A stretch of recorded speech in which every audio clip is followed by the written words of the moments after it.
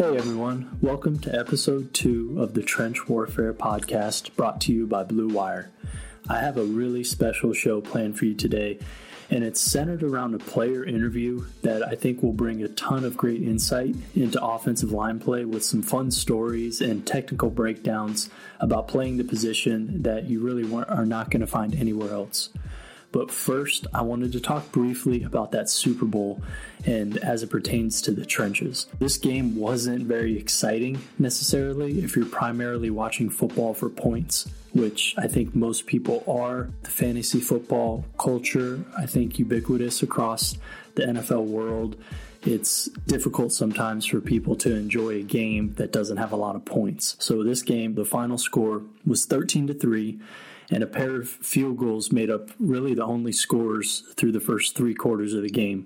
But it was a defensive masterpiece on behalf of really Bill Belichick and their defensive coordinator, Brian Flores, who was calling the plays, as well as Rams defensive coordinator, Wade Phillips.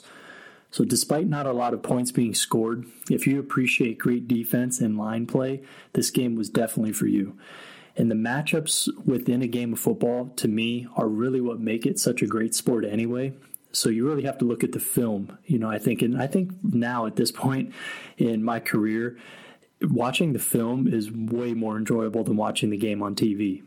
Like throughout this past season, I didn't watch a ton of games on TV. Sometimes one a week, sometimes I didn't watch a full game, over the course of a couple weeks, but I always watch film.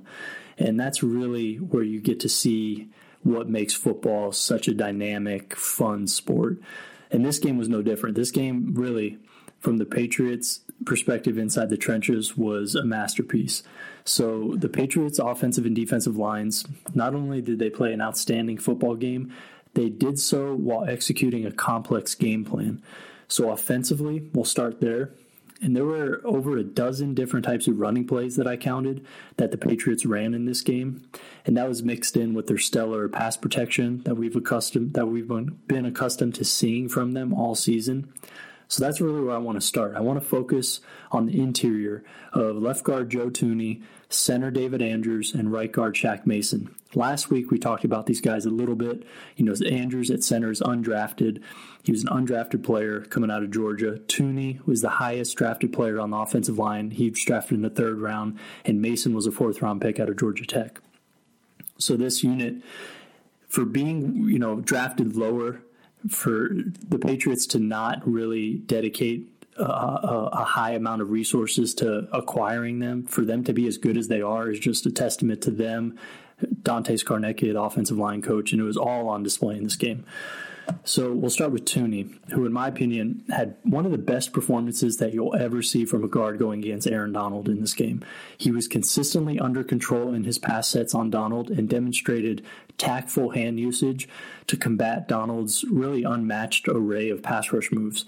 So I posted a couple examples on Twitter recently in a thread that I did, but one rep stands out where Donald attempted his vaunted cross-chop move. So this is basically where Donald is attempting to reach across with his inside hand and pin down the outside arm of the blocker, which in this case was Thuney.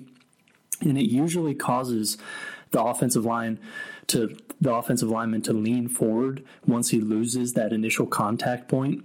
But Thuney was clearly prepared for it in this game, and he countered it on this specific rep by sliding that outside hand down and across Donald's hip, as opposed to having to bring it back, reset, and get back on Donald's frame. He just said, he kind of went with it and just guided that hand around Donald's hip and used that opposite hand to push him past the pocket.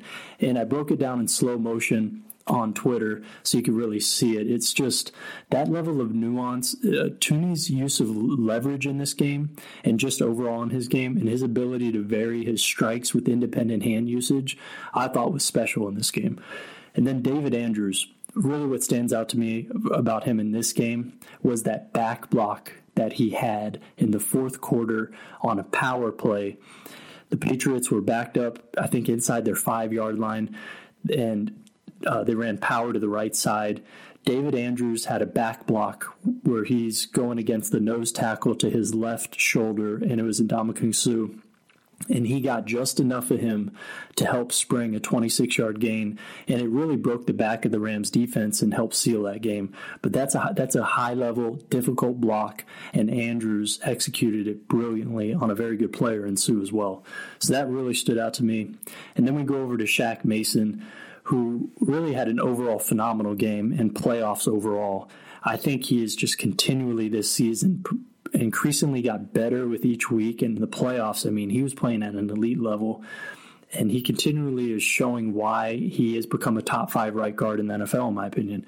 And when you look at him on film, I think you have to start with his natural leverage. He's 6'1", so I think he's probably the shortest guard in the NFL right now, if not one of the 2 or 3 shortest. And that really gives him excellent natural leverage on the field. So his pad level and his base are very strong and secure, and he's very strong on top of that as well. But the thing that's most improved is his hand usage, especially as a pass protector, knowing when and how to strike guys. And it was really special to watch in this game in particular, going against guys like Brockers and Sue and Donald. He even baited rushers in this game, which is really being really aggressive on one rep, faking that aggressiveness the next rep, and that causes the rusher to be off balance just for that split second, and then his whole timing and his positioning is messed up from there. So Mason was kind of playing games and dictating things to pass rushers in this game, which is really one of my signs of a great player. I think when you see an offensive lineman dictating things to defensive linemen in the one-on-one pass rush scenarios, you have something special there. And Mason has really started to do that with his game. And if we go to the defensive side of the ball, I mean, it's very similar to what you saw last week against the Chiefs in terms of a lot of nuanced blitzes, stunts, and deception from the defensive front 7 in this game. There was often times when they just played one defensive lineman on the field, and that was Trey Flowers a lot of the time, who is basically an edge rusher, and they would put him inside, and that put a lot of stress on Rams center John Sullivan, right guard Austin Blythe. I think the most comprehensive review of this game from a defensive perspective it was from Bill Barnwell, who is a writer for ESPN.com. He called this the greatest defensive performance in Super Bowl history, and he wrote a really great breakdown on the site that you could check out, and I highly recommend doing that. He really touched on it from a lot of different angles, and he made a very compelling case for this being the top performance in Super Bowl history, up there with the 85 Bears when they held the Patriots to 10 points in the Super Bowl that year when they had maybe the greatest defense ever. So it was really a special performance from the defensive side as well. So, with that being said and that quick review done of the Super Bowl, I wanted to get right into this interview that I have planned for you this week. And it is with Kansas City Chiefs right tackle and 2018 first-team All-Pro Mitchell Schwartz.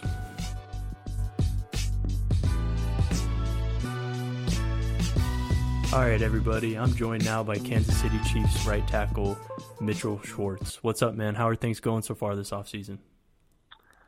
It's going well. Thanks for having me on. Yeah, definitely. We've talked in the past a couple of times, but this is really cool to have you on my own podcast now. And, it was a lot of fun to watch you this season. You had one of the best years of your career, if not the best. You were named a first-team All-Pro, which was just awesome after the last couple years being a second-team All-Pro. It's still funny you haven't made a Pro Bowl yet, which kind of speaks to their process and maybe some things that are wrong with it, which I think is just funny. Yeah. But, for those of you who don't know, Schwartz is a 7-year veteran with 112 career starts. He's never missed a game or a snap in his career, which I think is, one of the more impressive streaks that are going on right now in the NFL, which is the longest current streak going as far as consecutive snaps played, which is just a testament to, durability, maybe a little bit of luck and a lot of preparation. So that's a very cool thing. But I wanted to start with something new that you started that is a website dedicated to your love for cooking. So can you tell us a little bit about that and why you decided to start the site? Yeah, it's kind of a simple thing, but I mean, I've always loved to cook, and it's something that as I've gotten into the NFL and, had more time in the off season and had more space than, college dorm room or, a small apartment in college, I kept cooking and learning new recipes, and I like to do it. I figure other people do, so I started to share that on Twitter and Instagram, and people really liked it. They tend to gravitate towards brisket and barbecue, and especially in Kansas City, and some of the pizza recipes. Oh, yeah. But I also like to keep it healthy every now and again, because you can only smash brisket so many days a week, and pizza. So I post cool pictures of food, and people would like it and ask for recipes, and get enough ask for recipes that I thought it'd just be easy enough to kind of type them out online, do like a simple blog or website, and post it along with the pictures of the food. And I launched that last week. I mean, it's nothing special, but it's mitchinthekitch.blog, and it's been great so far. I mean, my wife picked that out. We trying to figure out the name, and then it just popped in our head, and we really liked it, and that flows. Been good. So I got 2 recipes up there so far, and the plan's 2, maybe 3 recipes a week. But just as I took some new things, or some of the my staples that I traditionally post, just kind of posting the recipe alongside with it, so people can try it on their own. And I think that's the most fun thing with cooking is the recipe is just the template, and then from there you can kind of do what you want with it. And so half the time it's recipes I've seen elsewhere, and then I made it the first time, and it wasn't quite exactly the way I like to do it, so I'm going to change this and add this ingredient, take this one out, and right. So it's not necessarily you need to follow this to cook it perfectly. It's more this is my adaptation on a traditional dish, or this is how I like to do that one. And I'm not too creative in life, but cooking is one outlet where I can kind of show that. Yeah, definitely. I mean, if you're going to be doing 2 or 3 a week over the course of the off season, by the end of the off season, for sure, we're going to have a ton of recipes to go to on there, which I'm sure my wife and I are going to try out a few of those. So I'm really excited about it. I think that's a pretty cool thing. Yeah. Thank you. Yeah. So, I wanted to kind of take it back a little bit, just briefly, and touch on your time in Cleveland. Getting drafted there, 37th overall in the 2012 draft. You had a really, really good career at Cal. You had, I believe it was 51 starts total, 35 at left tackle, 16 at right tackle. And you come into Cleveland and you get to go to what I think is a really, really special room in terms of offensive linemen, where you have a guy like Joe Thomas, Alex Mack, John Greco. And, I wanted to talk about the impact that had on you and the foundation of your career for being inserted into such like a talented and veteran room, and getting to see how they were, preparing each week. So could you just talk a little bit about that? Yeah, I think it definitely helped, get me to a higher level of success than I would have had if I didn't go there. And I got lucky. One, I didn't think I was going to be drafted that high. I'm not the typical, measurable guy that goes to the combine and blows everybody out with the 40 and the broad jump and the vert and all that. So, I think, I credit Tom Heckard was the GM, and, I credit him for, taking me, and that was awesome. But they're able to, kind of look beyond the numbers and look at production and look at, can this guy block consistently? And obviously that answer was yes. But so I'm really thankful to him and the organization for taking me that high first off. And then, I get drafted there. Like you said, Alex Mack is there. We played together in college. So, I already know not even someone on the team, but someone in my own room that I'm going to spend every day with. And so that was really good for me for going into a new situation, and, having a friend there and someone that, you can ask kind of dumb questions to, and how do I do this? What's the protocol on that? You don't have to feel like you're asking a silly question.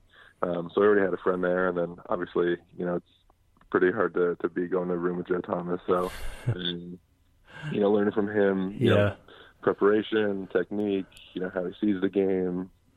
You just realize how really easily he sees things, and he does his best to put it into kind of layman terms for the rest of us. But stuff for him where he'll just say, you just put your hands here. I think we've probably all seen that Ryan Baldinger video with him where he's talking about, I'm going for the inside bicep with my right arm, and my left arm's going for the tip of the outside number. No, it makes it sound so easy. Great when everything's static, and then he's doing that against 4 guys off the edge and live speed, and it's just such a different game for him. So Yeah. But having him to, kind of walk through thought processes of, how do you defeat this? What works for you? What doesn't?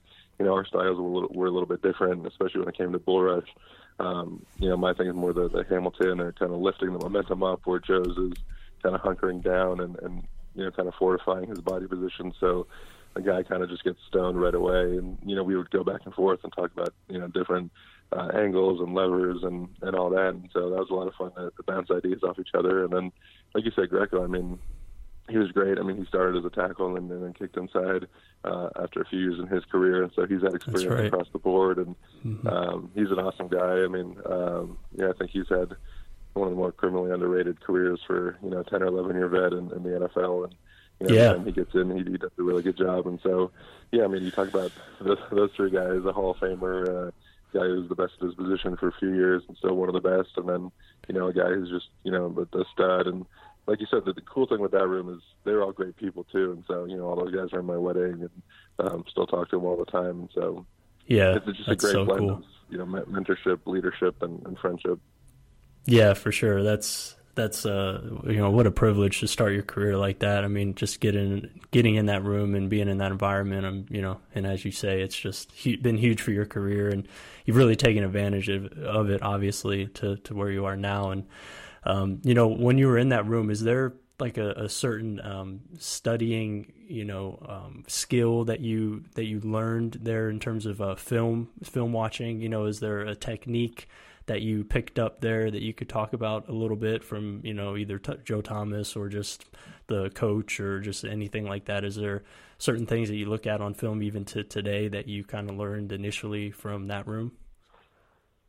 Yeah, with Mac, I sat next to Mac in the meeting room, and he's interesting during the season. He likes to essentially forget a game plan and then learn a game plan new, like for that particular week. So, say week one, you're playing a certain team and you're going to, block a protection this way. The next week, he's not going to say, oh, we changed it from last week where we made this slight adjustment. He's going to basically, kind of relearn it. Like this week, it's this rule. Interesting. I don't necessarily do that. I kind of, work out the base rule in the back. Yeah, he calls it the spaghetti theory, where essentially every week is an individual strand of spaghetti. So, gotcha. They're all kind of separate. They're all kind of on their own. And our offensive line coach at the time didn't necessarily coach or think like that. And so they didn't butt heads, but they learned each other's, teaching styles and learning styles. And that's cool to see, when a coach can figure out, hey, my guy learns best like this. He does it this way. I have to adapt to him. Right. That's what makes a good coach. And so, at the time that was George Warhop, and, he was great at, we don't all learn the same way. And so he learns Alex's style, Alex learns his style. They come to the best way to figure out how to, communicate with each other, coach to each other. And that was cool to see, the interaction between them two, especially for the center position where, he's the one in charge of directing everything. He's got to get the information the best and the cleanest. So that was interesting to me to see, his way of thinking about each week and each individual game plan. And then, I leaned on Drew more for the individual, hey, what are you looking for on film? How do you go about that? And, he liked to chart everything, especially pass rushes. Guys' best pass rush move isn't necessarily going to be the thing he does most often. Typically it's not necessarily the thing he does most often. And so, if a guy only spins 2 to 3 times a game and for 30 pass sets, you're worried about the spin move, those 27 other times, maybe you get beat on something that's not necessarily his best move because you're too worried about it. And so you understand, hey, what does he do most often? What is he best at? And then from there, you can kind of formulate the game plan for, I want to take this away, I want to take that away, but I also have to be wary that, 60% of the time that's going to happen. And so, if you're too worried about an inside move and a guy's still pretty good at an outside move and you underset him all game, he's probably going to get home, pushing around the corner. So, right. Just understanding that gives you a better understanding for, guys moves fully. And then, looking at kind of critical pass rush situations to a guy's pass rush on 1st and 10, when you're in a balanced formation and it could be a letter pass, it's not going to be, truly indicative of 3rd and 12. He's blowing smokes off the edge. What's he going to go to? The situations to look for where you get to find what's he really going to lean on when he needs to get home. Yeah, so really, I guess, it's about charting the frequency of moves that they use and then breaking that down to the situations that they use them in. And then every rusher, like you said, I think at least every really good rusher kind of has that ace in the hole type move that they go to in those critical situations. And, I think that's a great point to not, hone in on that one necessarily. Just know it's there, but not really, you're not looking for it necessarily like on a snap-to-snap basis, which makes sense, so. Yeah, and then the crazy thing as you're kind of talking about that is how much information that is to process, and so yeah, you get up to the line of scrimmage, you have to get lined up, identify the defense, know your rule, know what could happen if they bring a blitz or an adjustment, know the snap count, and now you're thinking about, all right, I'm going up against this guy, it's this situation, he likes to do this, I want to do this against him. That's a lot to go on, and so yep. You realize it's not just rolling the ball out there and lining up and then going to block a guy. Yeah, for sure. I mean, that's that balance between being, ultra prepared, but then also being able to just kind of, cut loose, when the ball is snapped and just play football and balancing that. I mean, that's one of the most, if not like the most difficult things, I think, probably about being a pro. I mean, I just from the outside looking in, and knowing all this stuff now, it just seems like that balance is something that, only the really good players can master. Yeah, and guys do it differently. So, this past week, there were some articles about Trent Brown, and, he talks about he doesn't necessarily watch a ton of film on the guy he's facing. Obviously across the week, you see plenty of film and situations, and you watch really everything that you need to watch, but he doesn't necessarily do the film study because for him, it's kind of like a baseball hitter or pitcher where if you watch too much and you study too much, you kind of get overwhelmed with information. You shut down a little bit. And so for him, it's easier for him to just kind of watch things throughout the week and go out there and just say, hey, I'm going to take my pass set. I'm going to do me. Good luck beating me. And obviously that works really well for him. So, that's each guy kind of finds his own way. And that's another cool thing is everyone's got a little different spin on it. Yeah, that's very true because I just spoke with Joe Staley last week on this podcast, and he was kind of more in that Brown camp in terms of, I was asking him to talk to me about his film study, and it was just, he didn't have a whole lot to go to there because he basically said, he really focuses on his feet and, in drills and practice and whatnot. He goes full speed with, his footwork, but everything else after that, he said, once he gets to his spot, I mean, he just kind of plays, he doesn't really have, too much of a plan from there. So I thought that was interesting and, it's really specific to him probably.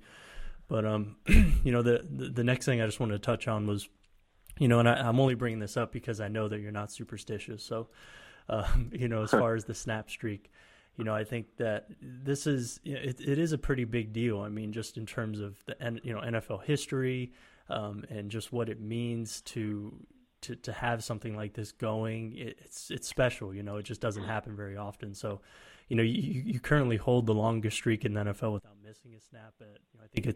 I know it's over 7,000 at this point. The exact number I'm not sure, but and then Joe Thomas has obviously the record all time for offensive line at over 10,000. So just that streak, can you talk about the significance for you, if there is any, and just if there is even a little bit more that Thomas, your former teammate, is the only guy ahead of you with that streak? Yeah. It's something that, when you're young, you don't necessarily think about. People say, hey, Joe's never missed a snap. And you're like, oh, wow, that's, crazy. How does he do that? And yeah. And it's not a big thing. And then, as he's got popularity and you kind of reflect a little bit and realize how special that was. And obviously he was able to do it at an all-pro level for 2.5 years. So he's, even more of a freak. But, it is important. I mean, it goes to, durability and,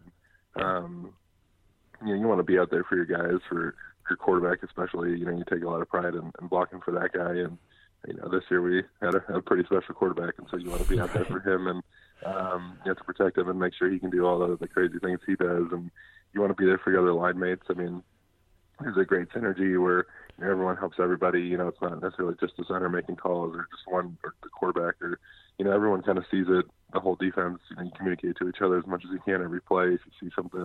So you want to be out there for them. And, like you said, luck goes into it. I mean, I never had 900 pounds fall on my leg at an awkward angle, and some of the other things that the guys have. So yeah, exactly. Definitely got lucky from that perspective. But yeah, I mean, it's a cool thing to have, especially a position that doesn't really have counting stats or ways to quantify what you do. Obviously, just being out there doesn't mean you're playing well, but it is important to be out there for your guys and your teammates. And yeah, it's something that's awesome.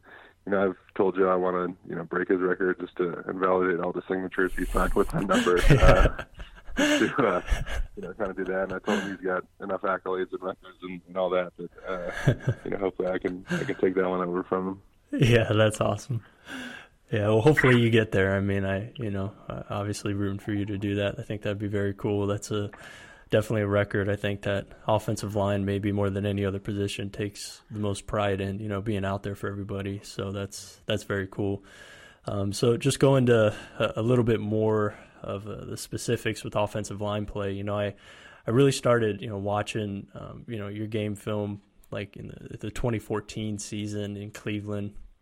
And, then I thought you were a really good player then. But since then, what do you think the biggest improvements to your game have been, or maybe the single, biggest improvement over the course of the last, maybe just couple years, the one area that you've worked on maybe more than any other? I just think about, one thing that I've seen on film is how you deal with like the long arm, for instance. I thought that's gradually gotten better throughout your career, being able to, break contact of guys and quicker and, use your hands a little bit better in terms of breaking off that move. But so that's one thing you can maybe talk about a little bit, but is there something that kind of jumps out to you at all that you feel like you've improved the most on? I think that would probably be the starting point for the thing I've gotten the best at, and the thing that kind of helps me counter what other guys do well the most. Yeah, like you said, just understanding overall how to use my hands better. How to defeat the long arm. Some guys like to chop it, but the chop is not necessarily the best thing when a guy's long arming you. Kind of in your upper chest and your shoulder area. He's not going to have the forward lean that allows you to chop it. Right. Chop's better for if they're landing it, more in the center mass of your chest, more in kind of the lower area. That way his momentum, when you chop it, he'll fall on the ground. Right. I think we saw, this gets super specific, but, in the Alabama championship game where Jonah Williams chopped the guy, but the guy didn't fall. And he got blown up Jonah a little in bit. The chest. Yep. So that's one of the perils. If you do go to the chop and you don't fully land it and he kind of just stumbles into you, now he's, stumbling into a vulnerable part of your body with pretty good momentum and leverage. So, I've always kind of gets back to what, I was talking about to Joe about bull rushes is, I've learned to kind of lift the momentum up and, lift the long arm, and that's called the Hamilton. And I think that in general has just led to, better play, being able to utilize that against long arm guys, understanding just overall hand leverage and angles and play.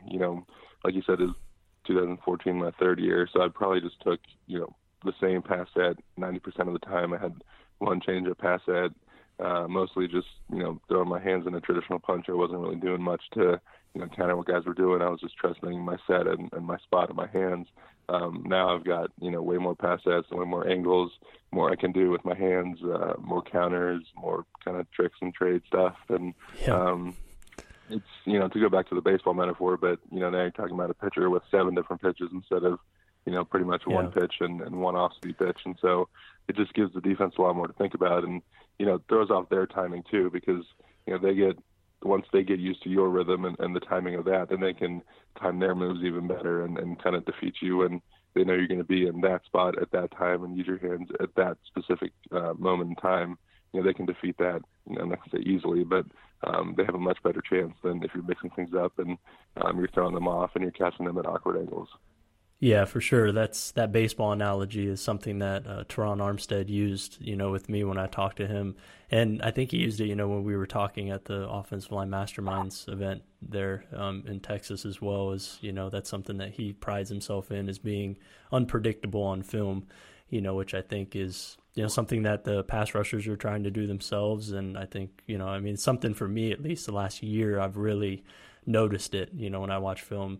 It's just something that I've been more aware of is like the best offensive linemen in the NFL, specifically like tackles. They have that. They have that ability to go to different pass sets, use different hand techniques and things like that. And, it's part of that game that, that you guys are playing, in terms of being hard to prepare for rushers and, whatnot. So that's something that I really noticed this year as well. But your hand techniques, I mean, definitely, among the best in the NFL, if not the best. So I think that's probably, what makes your game so special. But more of going to more of like a unit perspective, the whole offensive line. There's a moment for me that was sort of a light bulb moment, and that was when I learned. And this is a few years ago, but it's really kind of helped crystallize how I look at the whole unit, and that's the two different type of pockets that offensive linemen can create for a quarterback. And it's something that we talked about, and you're the one to really open up my eyes to it. So basically. The first is, where you vertical set the tackles and the guards are real firm, up front to create more of like a tall, narrow pocket. And then the other one is setting everyone a little bit more flat in order to widen the pocket. And that kind of creates more overall space for the quarterback to maneuver. We've talked about some of the offensive lines that do each. I'm pretty sure you're more of a proponent of, the former, where you get to vertical set a little bit more. But could you talk about the pros and cons of each of those and how they impact an offense? Yeah, like you broke that down pretty well. So for me personally, we were vertical setters when I got to Cleveland, and so that's just kind of what I got used to and got best at. And so obviously you kind of revert to what you're most comfortable with. And so for that pocket, like you said, I mean, the tackles are setting more vertical. So, you get bull rush or you get pushed a little bit, you're a little bit closer to the quarterback's lap. Yeah. Typically, like you said, you can't also have, the interior three guys, getting 5 or 6 yards deep, because that doesn't allow the quarterback to step up. So, interior firmness is pretty much a staple of most offenses, or offensive lines rather. And, but it is important for vertical setting, because, if the quarterback, feels a little bit of squeeze, he's going to step up and evade it. And, so it's really important. I feel like the trend these days are less vertical setting, more towards kind of space and width. And the downside to the space and width is picking up stunts, picking up games. If guys are creating more horizontal stretch, in terms of opening up gaps and seams, you're able to see defenders get to edges, and we saw the Patriots just kill with it the entire postseason. Once you get to a guy's edge, and there's extra space and there's extra space, in there, whether it's guards who aren't quite holding space inside or tackles who are oversetting. You're able to get the twists and the stunts and the games home. That's an advantage for vertical setting. Is TEs are incredibly easy for the tackle. When you're vertical setting, you basically, the guy just falls into your lap. The three tech that the guard's going against, he basically just falls into your lap, and then the guard just hands him off to you, basically. Yeah, and then, ETs are a little more difficult for the most part. You're going to be on a different level, especially if the guards get a firm setting. But to me, that was always easier. Essentially, you're just defending as an offensive lineman against a pretty poor inside move. The guy's not trying to beat you inside. He's trying to, go hit the hip of the guard who's not necessarily there. And so you kind of just pass that off on different levels, and the quarterback can pretty much stay where he is, and it ends up being a pretty clean pocket. And so, for the flat and wide pocket, ETs are a little bit easier. The tackle is not quite as deep. He's more on the guard's level. The TEs do get hard, especially if the tackle's taking angle sets. Yeah, for sure. And handling stunts, I think that's kind of where I was going with that question, was, the difference in each, which you touched on there in terms of how you handle them. And the importance of maintaining levels for offensive line is another thing that I, try to look for on film, if guys are good at doing that or not, and just how important that is. And I think, like you said, the Patriots really highlighted the importance of the ability of offensive linemen to maintain levels, which, like, it's so difficult, when you see a front like the Patriots are throwing out there with, like one defensive lineman and just a bunch of fast guys that are just standing around, and you don't really know where it's coming from, and, things like that. So, in terms of handling stunts, when you either like zone them off or man them up, like what dictates that for you, based on what you see Is it just sort of something that you game plan for ahead of time during the week, or is that kind of, is it flexible, on game day, depending on what they're doing? How is that dictated? Right. So, TE should basically always be passed off. And to me, that's more on the guard to get good extension from the three technique. And so, as long as he doesn't let a guy kind of get to that outside shoulder without any separation, the tackle should be able to pick up the three tech. And then the onus is on the guard to, disengage himself from the three tech and pick up the looper. And, there's some coaches teach it where if you just assume every play is a TE, you're basically punching the three tech, you're getting separation and width. If it's a straight rush, you've already kind of defeated him. He's off his spot. You have inside leverage. You're in a good spot to then, quote unquote, recover, but you're already in a good spot. If it is a TE, well, you just knocked him across to your tackle, and now you're in the spot you need to be to pick up the looper. Right. And so, a guard is kind of the focal point of the TE to me, and the ET is more the tackle. So for the most part, the guy who has the penetrator, the guy who's, looking to pick the other guy's hip, that's going to be the guy who is more important. And so on the ET, that's the tackle. He's got the defensive end.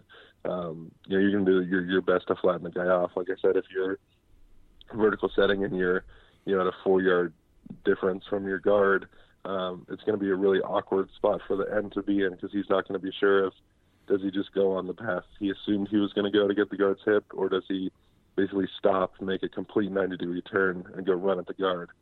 And now if you're doing that, he's basically taking himself out of the rush, and he might blow up the guard, but it's going to be really hard to get the looper home. So a traditional ET, the onus is on the tackle to stop the defensive end penetrating, get some separation, and then, like you said, whether you man it or pass it off, that's now on the guard. So ideally the guard kind of feels the two-tech. He's not really rushing. Something's happening. You grab the two-tech. You don't want to disengage. You grab the two-tech. You look at the defensive end. If he's coming towards you, then you go and stop the penetration. If you feel like he's going behind you, you kind of see in your hip up and around, and then you can just man it off. And then the tackle, if he's doing his part, he's kind of square in the front of the defensive end, and he just keeps blocking the defensive end. And, that's the best way to pass it off. Yeah, definitely. So with stunts, who are a couple, maybe a duo that you faced, a tackle end that, some of the hardest guys to prepare against? Is there a single player just on stunts, or is there a duo that come to mind that were, more difficult than others? I mean, most recently the Patriots, just kind of their whole front, that's how they thrive this postseason. But on an individual or duo basis, obviously the Chargers guys, Ingram and Bosa, especially when they're on the same side. They both can wreck shop one-on-one, and then both wreck shop, run two-man games. And so you kick those guys into guard, and it's a different speed, it's a different quickness for guard, so you already have an advantage. And then what really makes those guys so good is they're versatile. So Ingram can juke you outside, juke you inside, spin back outside, you're beat. He can just straight up blow by you at three technique and then go upfield and beat you around the corner. And, there's so much they can do, and it's not predictable because they can go inside, they can go outside, they can fake inside to go outside, fake outside to go inside. Right. And then, we saw it, in the Super Bowl with Hightower, his ability to get a guy's hand swatted as he's the penetrator. And that's what those guys do so well in the Chargers is, they kind of beat you as they're working in tandem with the other to get the other guy free. And so it's pretty deadly. Yeah, for sure. That's good stuff. So that's probably going to do it. I mean, we could probably talk more football, for a while, but I think that we touched on a lot there, just overarching type stuff with your career, and then some, the nuanced stuff that I know people, listen to this podcast for. So I just wanted to thank you for your time. I really appreciate this. I know that everybody's going to enjoy it, and just have a great off season. We're looking forward to following along with you and the website as well. Thank you. I appreciate it. And it's awesome. I love talking at line play. Definitely. All right. Thanks a lot, Mitch. All right. So I hope everybody enjoyed that interview with Mitchell Schwartz. I think he gave great insight into a bunch of different topics there, and I think the interview took us inside of some of what makes him such a great player And that really starts, I think, with how smart and articulate he is about the game of football. It comes very easy to him from a mental perspective, and that translates directly to the field. And it makes up for him being a quote-unquote bad athlete per the combine, relative to his peers. He plays very fast in what I call that is play speed. On film, when you're watching a player, how he marries his athleticism with his mental processing is play speed, and it's really how fast they play the game and how fast they execute assignments and responsibilities. He makes up for a lack of raw athleticism with extraordinarily refined technique, efficiency, and elite mental processing, and it really allows him to stay one step ahead of the vast majority of his opponents on the field. So that was a fun interview. If you enjoyed it and want to hear more just like it, please go ahead and hit that subscribe button, leave a review, and follow along as we continue to peel back the curtain and go inside the world of offensive line play unlike anywhere else. And before I let you go, I wanted to plug a podcast that is also part of the Blue Wire family, and that is The Coffee House Stunt by Ted Nguyen, who is one of the smartest, most insightful analysts in the world of football. He also writes for The Athletic, somebody that I follow very closely. I am subscribed to that podcast and listen to it weekly. Ted is excellent, so go ahead and check that out. And thank you so much again for tuning in to the Trench Warfare Podcast.